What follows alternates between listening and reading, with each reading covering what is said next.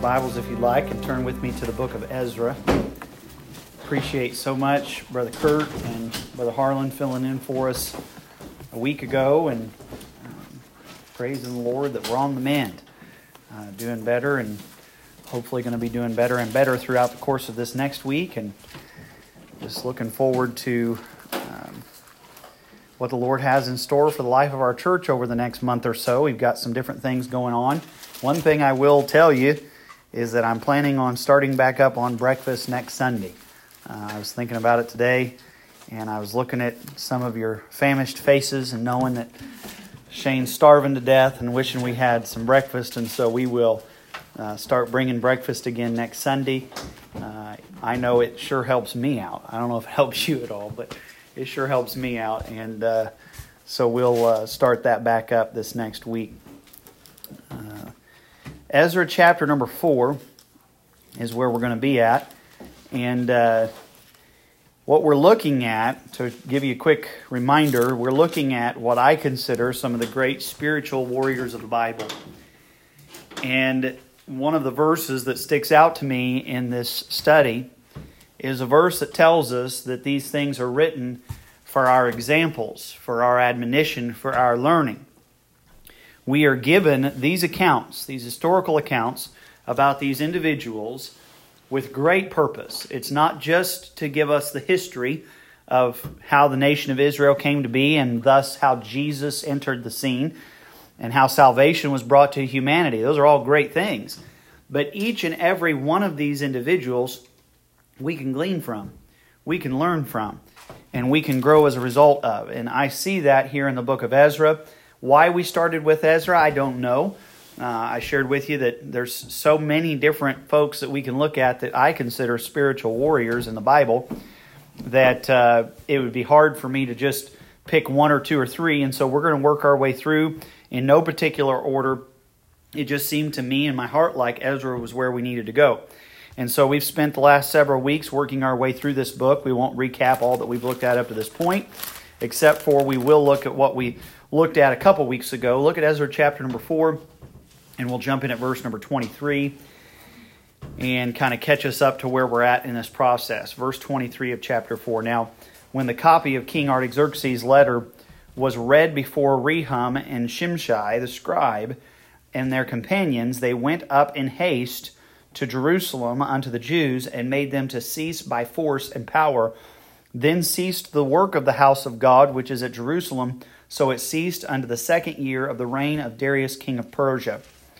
Then, chapter 5, verse 1, then the prophets Haggai, the prophet, and Zechariah the son of Iddo prophesied unto the Jews that were in Judah and Jerusalem in the name of the God of Israel, even unto them. Then rose up Zerubbabel the son of Shealtiel and Jeshua the son of Jozadak, and began to build the house of God which is at Jerusalem, and with them were the prophets of God helping them. You'll remember we looked 2 weeks ago at this idea that God's people had gotten distracted from the work that God had called them to do.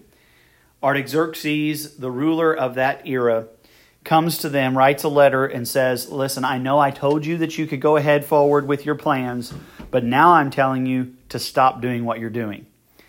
And I feel in my heart like it's very much like what we've just been through with the coronavirus. And I'm just going to state it plainly to you today.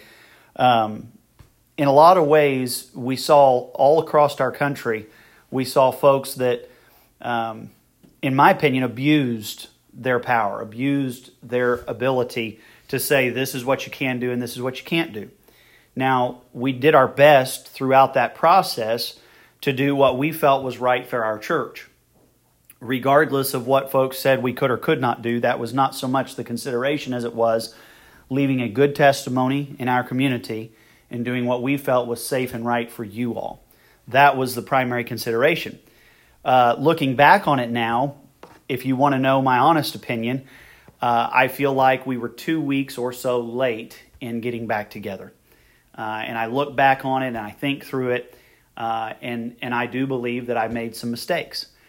And I wish now, hindsight's always 20/20, and I can tell you for sure that they don't teach you in Bible college how to deal with a worldwide pandemic. They don't teach you that stuff in Bible college. And so you really have to go 1 week to the next, hoping that God will reveal it to you and being able to say with all honesty, I'm sorry I made a mistake. That's exactly where the children of Israel are here. They're in the same exact boat. You got these godly men who were doing the best that they could do, but they made a mistake. They got a little distracted, and they got misled. And then we saw 2 weeks ago, not only the distraction, but also the dwelling. God's house had become a mockery. They jumped in, they started the work, and then they didn't finish it. And that's something that we've always got to be mindful of here, is we got to make sure that as we serve the Lord, as we give Him all that we've got, that we don't stop short of what He desires for this body of believers here in Brazil, Indiana. The tendency is I don't know if you're like me this way, but I'll make a huge push to try to get something done. I'm not necessarily talking about ministry related, but just in life in general. I'll make this huge push to get something done, and then I feel like I can just kick back and relax for a little while. Well, when it comes to the work of the Lord, there is no time for us to kick back and relax. I don't ever see that in Scripture. In fact, we're told over and over and over again by the Apostle Paul to do the exact opposite, to be careful not to do that. And so the dwelling, God's house, had become a mockery because they stopped short of what God really wanted for them. And then we saw the disturbance. God's love brought about chastisement in the children of Israel's life. Again, this is out of the book of Haggai, by the way, because we decided to move there, and we will go back there here in a moment. But what we saw was God began to relinquish their supplies. They were bringing in money, and it seemed like their bank accounts were empty. They were bringing in food, and it seemed like their bellies were empty. They were bringing in all these different things, and yet it seemed like it was never enough. And we shared with you how God sometimes steps in and intervenes and disrupts our lives in order to get us back on track where He wants us to be. And I have seen that over and over and over again in my life, how God steps in and He by His love, allows chastisement into my life to get me corrected. And then we saw the direction. God's Word is ultimately what guided them back to doing what they're supposed to do. Now, turn with me from Ezra there to the book of Haggai. Haggai chapter number 1. And I want to show this to you in verse number 8. God comes to them. He says, I'll tell you what, we'll start in verse number 5, actually. Haggai chapter 1 and verse number 5. Apparently, whatever Haggai and whatever Zechariah had to say, it apparently had a big impact on the children of Israel. Because they went from having stopped the work for almost 3 years to now all of a sudden they go back and they pick up where they left off and they start the work again and they accomplish what God has set them out to accomplish. And we'll point out to you at the end of the lesson today, they didn't wait for a new decree from King Darius. They didn't wait for permission. They didn't wait for approval. They just did what God wanted them to do because they recognized ultimately that God was the higher authority. And it reminds me of a verse that says, should we obey God rather than man? The idea is who is it that I'm most responsible to? Am I most responsible to man or am I most responsible to God? And of course we know the answer to that question. Our greatest responsibility is to the Lord Jesus Christ. Now look at chapter 1 verse 5. Now therefore thus saith the Lord of hosts, consider your ways. Ye have sown much and bring in little. Ye eat, but ye have not enough. Ye drink, but ye are not filled with drink. Ye clothe you, but there is none warm. And he that earneth wages to put it into a bag with holes. This was God's doing in the lives of the children of Israel. Even though it appeared as though they had everything they needed, it still was not sufficient. And I believe with all my heart that God was doing this out of His love for Israel to draw them back to where He wanted them to be. Verse 7, thus saith the Lord of hosts, consider your ways. Go up to the mountain and bring wood and build the house, and I will take pleasure in it, and I will be glorified, saith the Lord. At the end of the day, we saw the development. And that is, whenever you live the life God wants you to live, when you go where He wants you to go, when you do what He wants you to do, when you say what He wants you to say, He is glorified, He is pleased. And what that brings into our lives is an overwhelming sense of fulfillment and joy. I get no greater joy and no greater sense of fulfillment than whenever I feel in my heart like the life I'm living is up to God's expectation and is bringing Him honor and glory. And so that's what we looked at 2 weeks ago. And now we're going to jump into some new stuff today. Look on at I'll tell you what, we'll jump in at verse number 9. Ye looked for much, and lo, it came to little. And when ye brought it home, I did blow upon it. Why, saith the Lord of hosts? Because of mine house that is waste. And ye run every man unto his own house. Therefore the heaven over you is stayed from dew, and the earth is stayed from her fruit. And I called for a drought upon the land, and upon the mountains, and upon the corn, and upon the new wine, and upon the oil, and upon that which the ground bringeth forth, and upon men, and upon cattle, and upon all the labor of the hands. So God is telling them, this is what I want you to do. You haven't been doing that, and so this has been what I've been doing in order to get you back where I want you to be. Now look at verse 12, what happens. Then Zerubbabel, the son of Shealtiel, and Joshua, the son of Jozadak, the high priest, with all the remnant of the people, obeyed the voice of the Lord their God. And the words of Haggai the prophet, as the Lord their God had sent him, and the people did fear before the Lord. Then spake Haggai the Lord's messenger in the Lord's message unto the people, saying, I am with you, saith the Lord. And the Lord stirred up the spirit of Zerubbabel, and the son of Shealtiel, governor of Judah, and the spirit of Joshua, the son of Jozadak, the high priest, and the spirit of all the remnant of the people. And they came and did work in the house of the Lord of hosts their God, in the 24th day of the 6th month, in the 2nd year of Darius the king.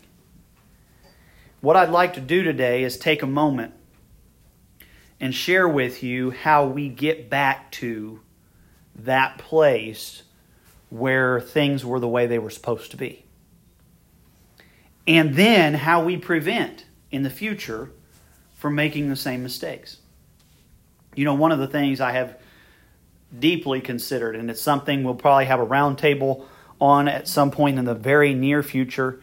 I don't know if you can see it the way I see it, but the world that we're living in, it's I'm trying to think of the right terminology to use this morning, but it seems like we're in a blender to me. And it seems like just whenever you get done going through this one event that just shreds us, they turn the blender on again and they just shred us again. And it just keeps going and keeps going and keeps going. And I tell you, I don't expect for things to get a whole lot better. I think they're going to get worse before they get better. If they ever get better. And I know that sounds really discouraging. And I hope that I'm wrong. But what if I'm not? What if things don't get better? What if things get worse? You know, we've been very blessed. Have we not? I mean, as a country, in my lifetime, in my 31 years of life, I don't remember a great deal of hardship. I really don't. I mean, we've had some tough stuff happen, don't get me wrong. But I'm talking about really bad. We've been very blessed.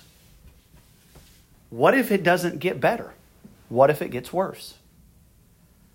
What kind of life am I to live? What if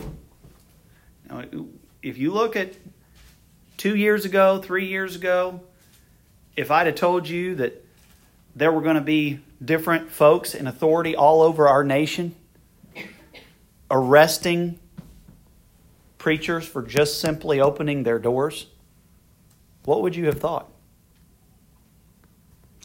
And now the problem is that what's gone on sets a precedent for what can happen in the future. The biggest problem that we face is not that this occurred, because again, the hope is that this is a once in a 100-year event. Happened 100 years ago, happened 100 years before that, in the early 1800s, in the early 1900s, a worldwide pandemic broke out, and the solution was shut everything down. And here we are in the early 2000s, and the same thing happens again. It all seems to, I don't know. I hope it doesn't ever happen again. But the precedent has been set. And it's very possible that we could face another time where they say, you're not allowed to meet each other. Can't do that. What do we do in that scenario? How do we respond? What is the appropriate response? Well, I'm going to be perfectly honest with you.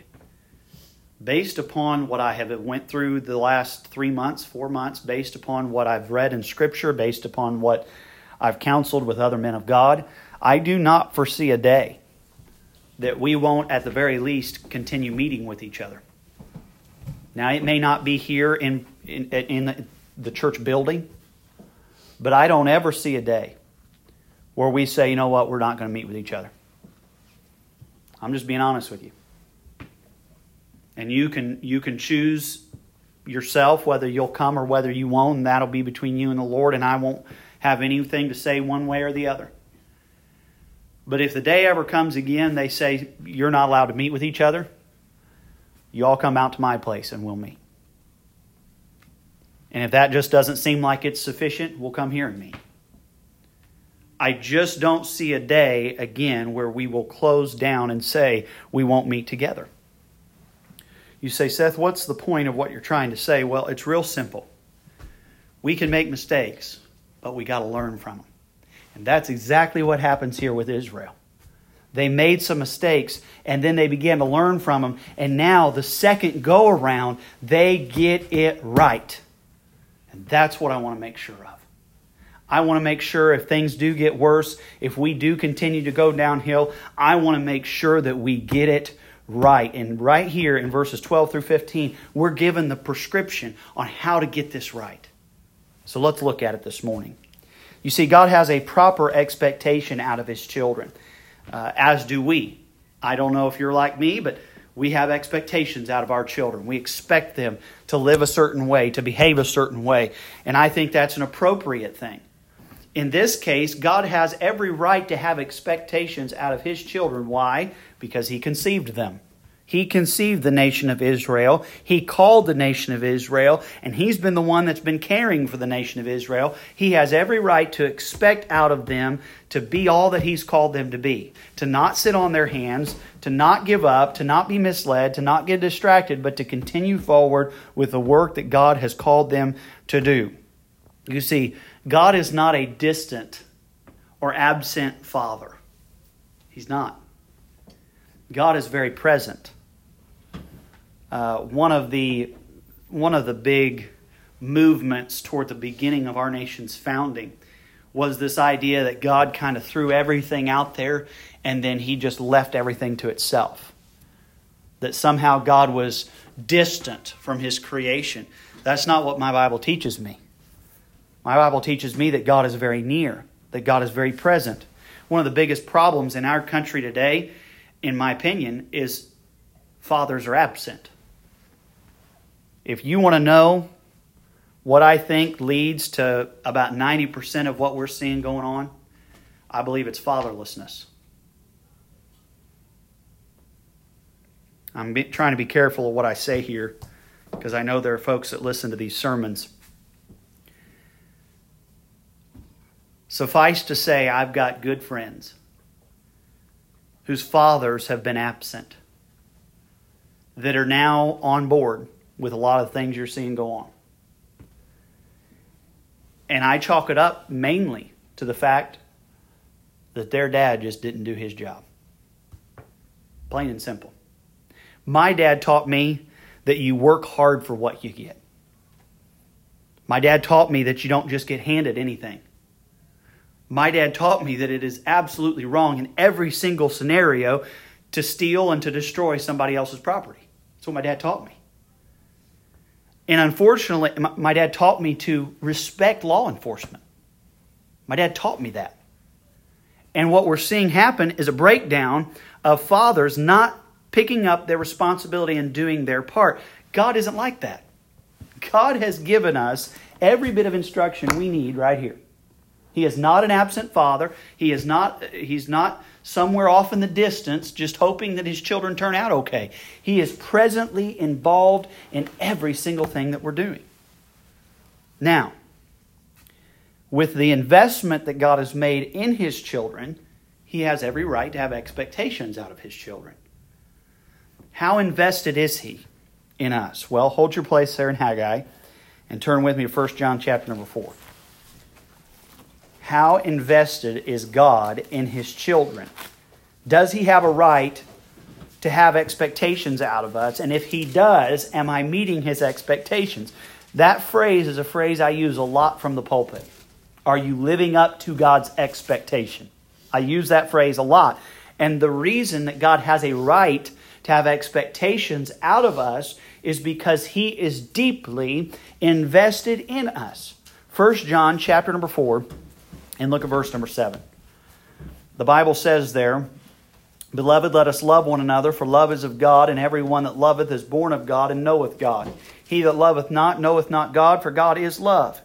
In this was manifested the love of God toward us, because that God sent His only begotten Son into the world, that we might live through Him.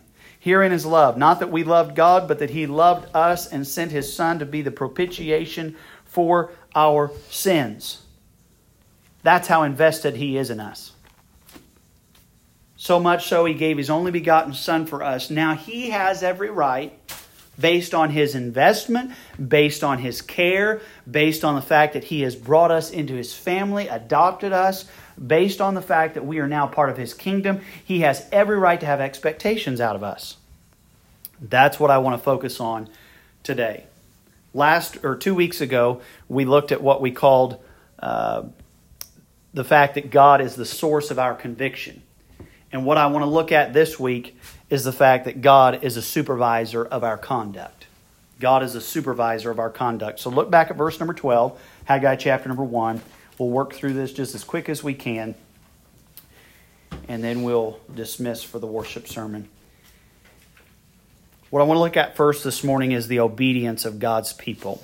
The obedience of God's people. In verse number 12, Then Zerubbabel the son of Shealtiel and Joshua the son of Josedek, the high priest, with all the remnant of the people, obeyed the voice of the Lord their God. It was no longer about what Artaxerxes was going to think. He was gone. It was no longer about what these different men, these lawyers, remember the lawyers we talked about? It no longer is relevant what the lawyers are going to say or what the lawyers are going to do. It is a mute point what Darius, as the new king, was going to think of Israel. What mattered to God's people at this point was God said it, we are going to do it. And for us today, that could never be more important. God has said it, so we are going to do it. Come what may. You see, what we notice here in verse number 12 is that their obedience, first of all, came as a result of their understanding of God's word. Notice whenever it says that they obeyed the voice of the Lord their God, as they began to understand God's word, they were able to obey God's word. The second thing they did after understanding God's word is they submitted to God's messenger. Notice it goes on to say there in verse number 12 that they obeyed the voice of the Lord their God and the words of Haggai the prophet. They recognized that Haggai was the person that God had set up for that time period to lead the nation of Israel through this difficult stint. And they recognized that what he was saying is what God wanted for them. They understood God's word. They submitted to God's messenger. And thirdly, they followed God's directions. Now, I want you all to be honest with me. Okay? I don't know if you're like me, but when I buy something new that has to be assembled and it comes with directions, I am a directions guy. Are there any of you that are not direction guys? Let's look at the picture. Okay. All right. There's about 3 of you that are being honest. Okay. There are some of us that I've bought enough things. What's that place called? IKEA. I've bought enough stuff at IKEA.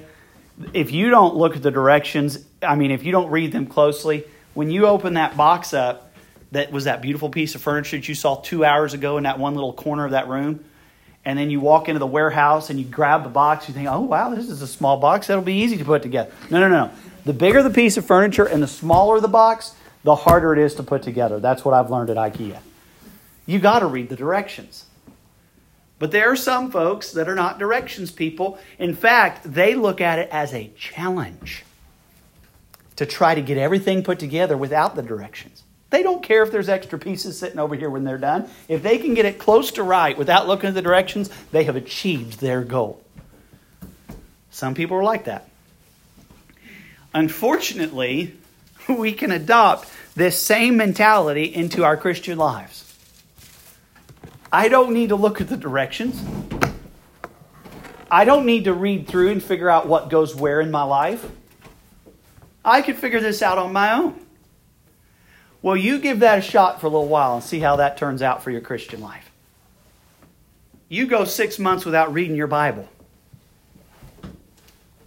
See how that turns out for your Christian life. Oftentimes we wonder why things don't make sense. We wonder why this part doesn't fit in the place that it's supposed to fit. We wonder why it is that whenever we turn the key, nothing happens in our Christian life. Could it be that we failed to look at the directions? That we failed to follow the directions? God's people went through a process that didn't work. They were bringing in food, they were bringing in drink, they were bringing in money, and it just wasn't working. And so finally they decided, you know what? We're going to refer back to the directions. And we're going to do what God tells us we ought to do. And suddenly, everything turned. The obedience of God's people. You have to look at the directions. You have to follow the directions in order for things to work the way that they're supposed to work. Number 2, we see not only the obedience of God's people, but we also see the reverence of God's people. Look at the very end of verse number 12. It says, as the Lord their God had sent him, and the people did fear before the Lord. I'm actually going to be spending the whole worship sermon preaching on fear. But in the Sunday school lesson here, I'm teaching on a different kind of fear. It's one thing to be afraid. It's another thing to have fear, the fear of the Lord. Now, I do believe to fear the Lord is to be afraid of the Lord. I think that there's nothing wrong.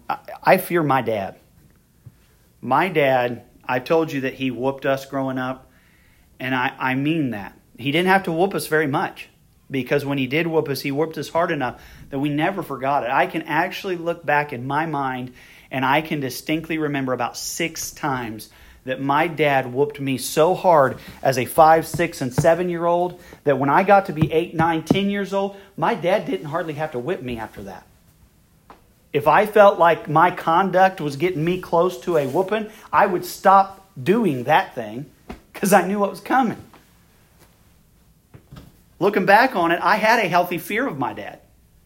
And out of that fear came a reverence and a respect for who my dad was.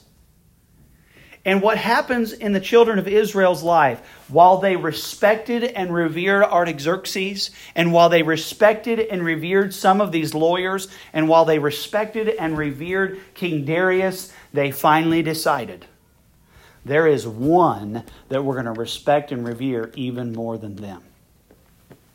And his name is Jehovah God.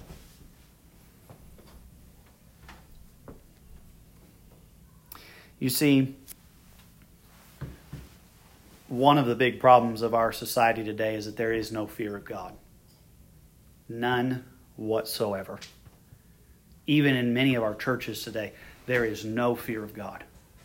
We have so brought God down to our level. We have so sullied His glory. We have so And see, that is Satan's goal from the beginning. Satan's goal from the very beginning was to diminish the glory of God.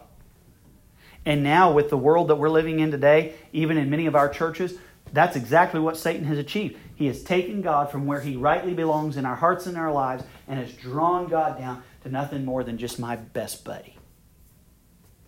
Don't get me wrong. I believe we should have an intimate, close relationship with the Lord Jesus Christ. He is a friend that sticketh closer than a brother. But the Savior that I serve is so much more than just that. He is the King of kings and the Lord of lords. He's the one who spoke, and millions of miles per hour light came out of His mouth and framed and formed everything that we see in 6 literal days. And by the way, I've said this before here and I'll say it again. People have a hard time believing that God created everything in 6 days. I happen to have such an opinion of the God that I serve. He could have formed everything in 6 seconds if He wanted to. He didn't have to take 6 days to do it. I don't have any problem with 6 days. I don't think it needs to be 6 million years or 6 billion years. I think it can be just 6 days. That's what the Bible teaches, and that's what I believe.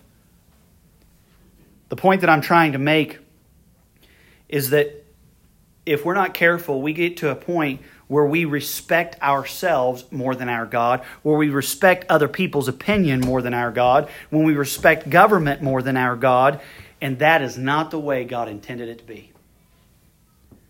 God Himself should be the one we revere.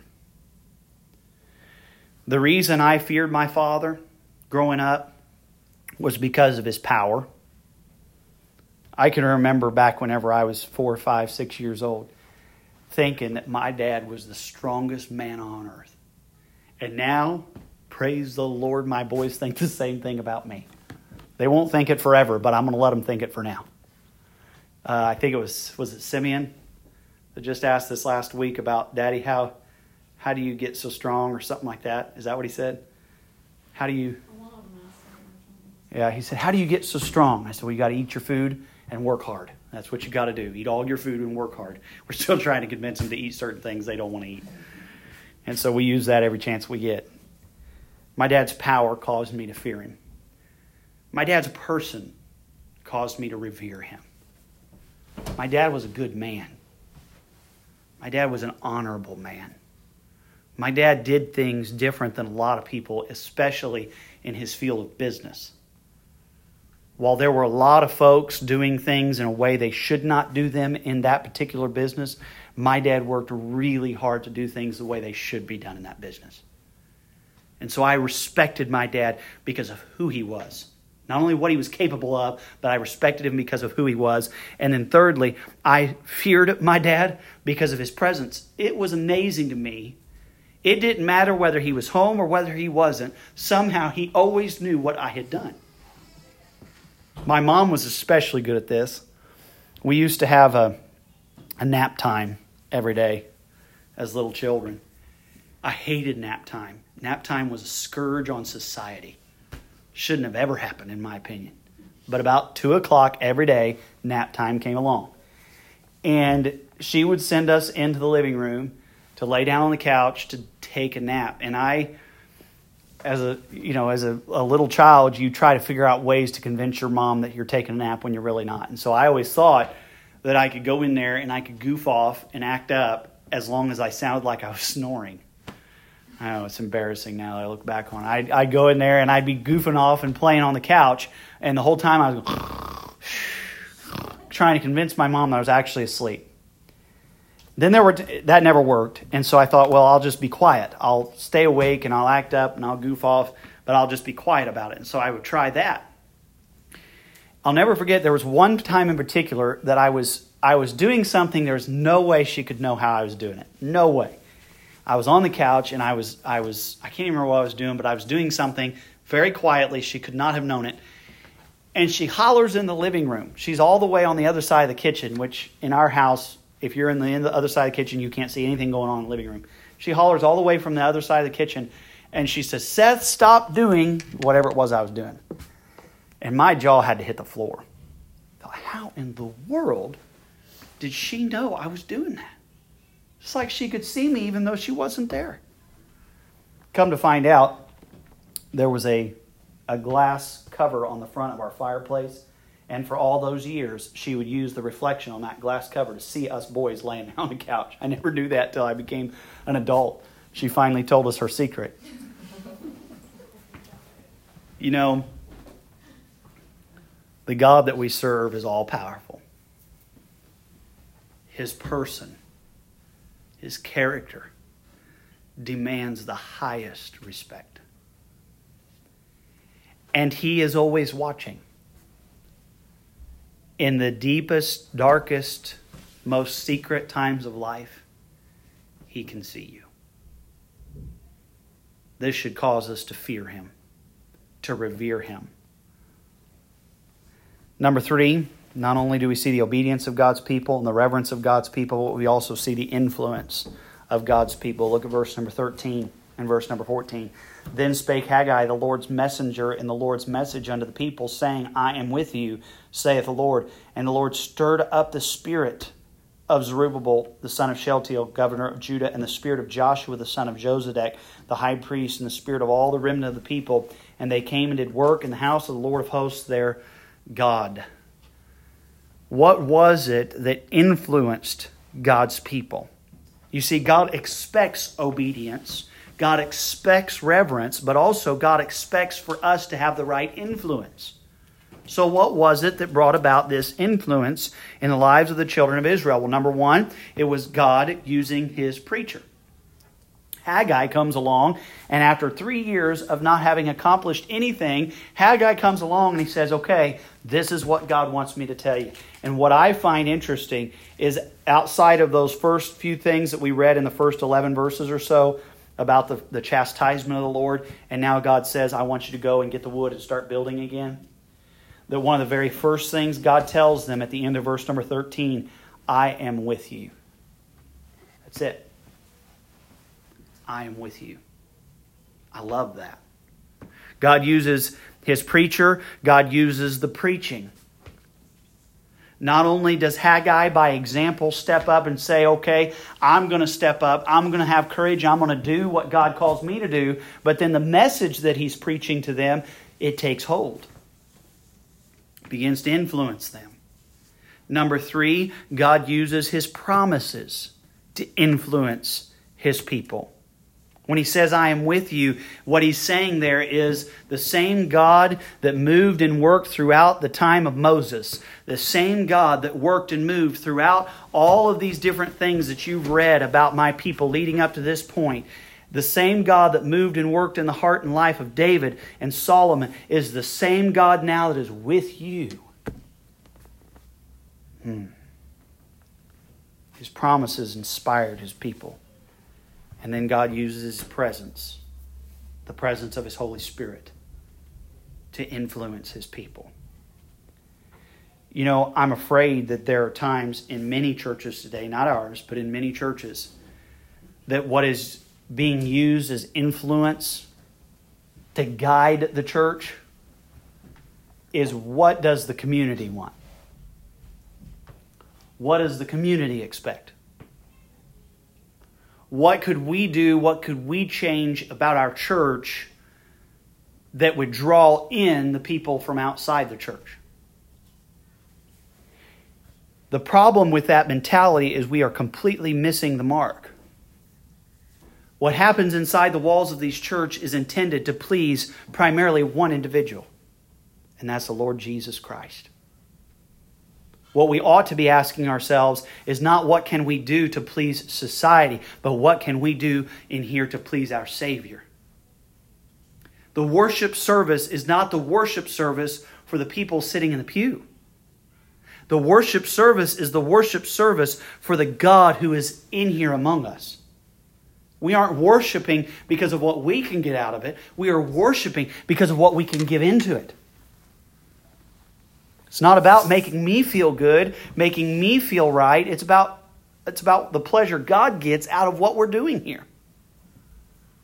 We've got to make sure that whenever we're gauging our influences, when we are determining what we are going to allow to influence the decision-making of our church, it must always be the Holy Spirit of God working and moving and speaking, we must make sure it's God's message, it's God's promises, it's God's presence guiding us in the way we ought to go. And then the last thing we see here is the perseverance of God's people. Look at verse 14 with me again, the very end. It says, "And they came and did work in the house of the Lord of hosts their God in the 24th day of the 6th month in the 2nd year of Darius the king." Again, Darius had given no decree. The lawyers had never given any permission. The folks that lived around this area, they had not given their approval. This was not a popular decision. And yet they did what God asked them to do with no hesitation. Why? Because God's authority was behind them. God's power was inside them, and God's will was before them. They didn't question. They knew what God wanted, and they did it. And from this point forward, that'll be our goal. It always has been. But what I'm saying is whenever we have hard decisions to make, we're going to consult one source. And that is Lord Jesus Christ. And based on what He shows us, based upon what He tells us, that's what we must do. Will there be times where it's appropriate for us to not meet in this building? Perhaps. Perhaps it'd be more appropriate for us to meet quietly somewhere else. Will there be times whenever we have to be careful about how we go about certain things? Perhaps. But the one person that I'm going to seek to please from start to finish is the Lord Jesus. Even if that costs us something. You see, God is magnified in our lives when we faithfully and fearfully follow the Holy Spirit's leadership in our lives. And the opposite of that statement is also true. God's glory is sullied in our lives when we, filled with fear of society over our Savior, choose to not follow the Holy Spirit's leadership in our lives. When we fail, when we flounder, when we fall, it reflects negatively on the God that we serve. And the fact is, these 4 attributes that we've looked at today, the 4 attributes that should characterize the Christian's conduct: obedience, reverence, influence, and perseverance, are becoming more and more difficult to find in Christianity. Why? Because selfishness and convenience have taken their place. Whatever is the easiest thing to do is what we've started doing. We live in America. That just makes sense, doesn't it? Whatever the easiest thing to do, that's what we'll do. Ease and comfort and convenience must never be our guide. Living up to God's expectation ought to be. I'll tell you this, I'm thankful. I'm so thankful to be in a church that I know feels the same way about this that I do. It would be so hard to be in a place where this was not already characterizations of the church. But I see a people who are obedient, who are reverent, who do allow God to influence their decisions in their lives, and who persevere.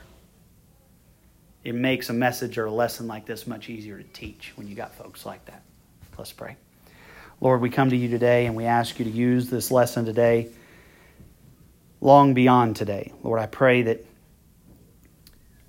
that these things will act as a guide for us in the future. We're living in a very messed up world. Everything seems upside down and backwards. Lord, help us to look to you for our guidance and our direction. Help us, Lord, to submit to you, to fear you, to obey you. Help us, Lord, never to give in and never to give up, but to stand strong. Forgive us, Lord, where we have failed in the past. Lord, I'm thankful that you didn't just write Israel off. I'm thankful, Lord, that you didn't just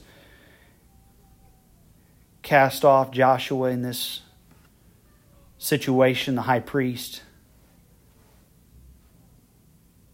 Lord, I'm thankful that you gave them a second chance. And Lord, in that second chance, they stepped up and followed your direction. Lord, help us to be faithful to you. Help us, Lord, to endure. Help us, Lord, to meet your expectation. We pray in Jesus' precious name. Amen.